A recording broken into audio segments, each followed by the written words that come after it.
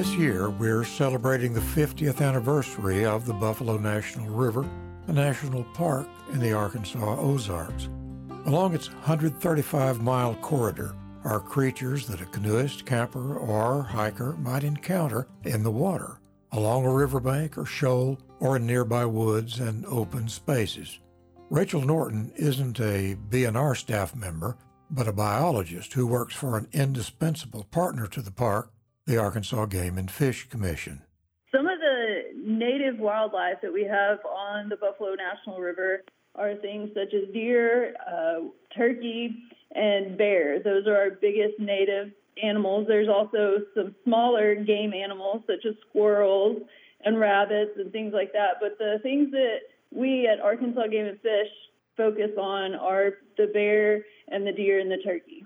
The first order of business, Rachel explains, not only for this big three, but for smaller creatures, including those that swim or fly, is to nurture habitat. In some cases, it's a matter of protecting rather than creating. We focus on keeping good habitat for those animals, and they each require somewhat of a different habitat. Bears focus on a lot of blackberry bushes, and regardless of what folks think, most bears are not out to eat people. They're more herbivores. They're going to eat fruits and berries and nuts and things like that. That's not really anything we can particularly manage, but we do try not to eliminate stands of blackberry bushes or things like that. On the other hand, food sources can be supplemented. Plots of wheat and rye help turkeys thrive, and for deer, food plots created in the fall can help, especially during those winters when the supplies of mast, such as acorns, are less plentiful. Elk, like the bison the river was named for, were once plentiful all across Arkansas and most of North America, but both had disappeared from the Ozarks because of hunting and loss of habitat. A few decades back, the Arkansas Game and Fish Commission began an elk restoration project in the park. Rachel Norton. The elk were brought in I believe it was the 1980s, to repopulate the elk population in northwest Arkansas along the Buffalo National River.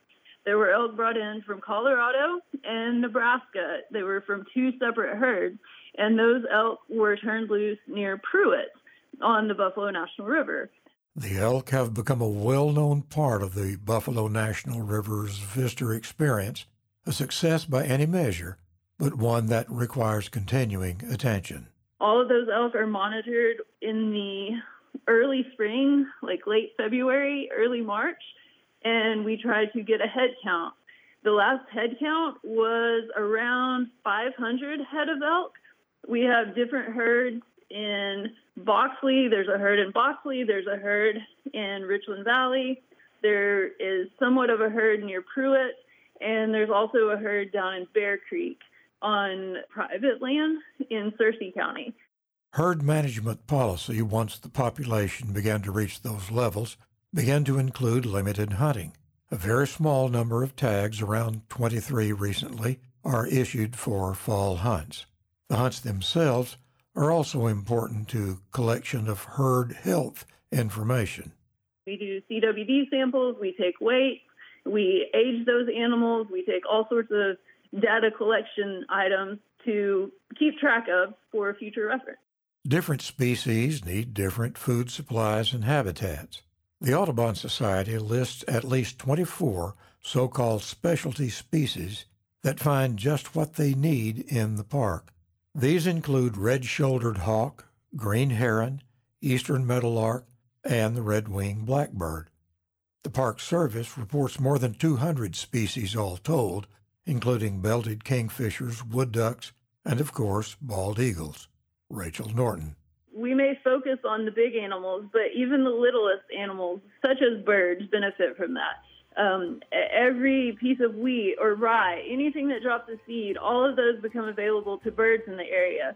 They have a bird count in the lower district every December, where all the Audubon Society folks come out and they count birds. And we actually do some on neighboring Gene Rush Wildlife Management Area. where we actually have a contractor to come out and do a bird count. I think I'll wade that crystal pool, feel the gravel where I stand, watch a smallmouth rising to my bait. This park is, after all, a river. So to talk about fishing, we turn to Sean Hodges, an ecologist for the Buffalo National River, focusing on fish and other freshwater wildlife. Our first questions were about common species to be found here. The one that's most angled for is definitely the smallmouth bass. That's our number one. When people think of the Buffalo National River, they're thinking of smallmouth bass fishing. Other species that a lot of people might catch would be the Ozark bass, which is endemic to the Ozark Plateau. It's more like a panfish. It's supposed to be really tasty and similar to crappie. Sean went on to list several varieties of sunfish, some largemouth bass, catfish, especially flatheads, and depending on conditions, rainbow trout that swim up the lower end of the river from cold below-dam spill waters on the White River. Extensive inventories happen periodically, and Sean and his colleagues monitor all the time, but sometimes they get surprises.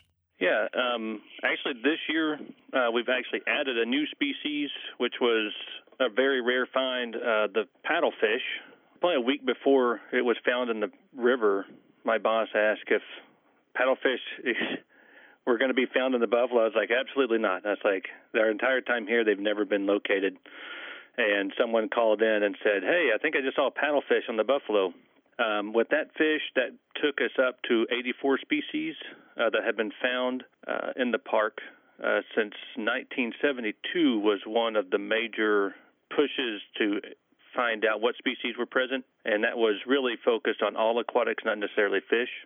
Then came a list of odds and ends, the bony red horse and gars, the fact that most of the actual fish population in the Buffalo is minnows, including tiny perch darters, and a critter that a random Arkansas country boy would call a crawdad. We have the largest crayfish of North America is actually an endemic crayfish to the Ozark Plateau, and it's the long-pinchered crayfish. And so they could grow to be over a foot long with their pinchers. And so we have a lot of really cool species in the Ozarks. About overall indications of the health and growth of fish, generally good news. Particularly for smallmouth bass, we still have really good growth rates, which was really good to see. We were really excited about some of the size of fish that we saw. We did collect one female that was about 24 inches long, and she was 9 years old. And so that was a really long-lived smallmouth bass, especially in the river system. And what we found out from some of those is that certain sections, they give different experiences. And so that large fish that we collected was actually in a zone that receives less fishing pressure and float pressure in general.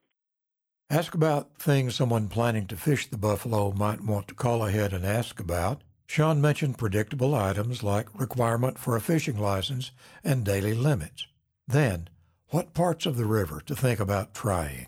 If an angler was coming to the river, and so I'd ask two questions. Number one, what's the purpose of your visit? Are you wanting to be secluded? Are you wanting to catch a lot of fish, or you want to catch big fish?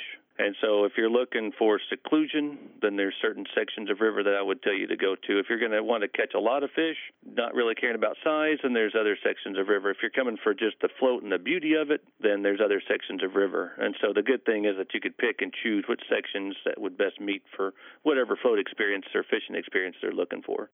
Asked about his own favored stretches of the river, Sean named several that stand out in one way or another, and then... My favorite section of river to float, and I've floated it hundreds of times now for work and for pleasure, is actually the lower wilderness.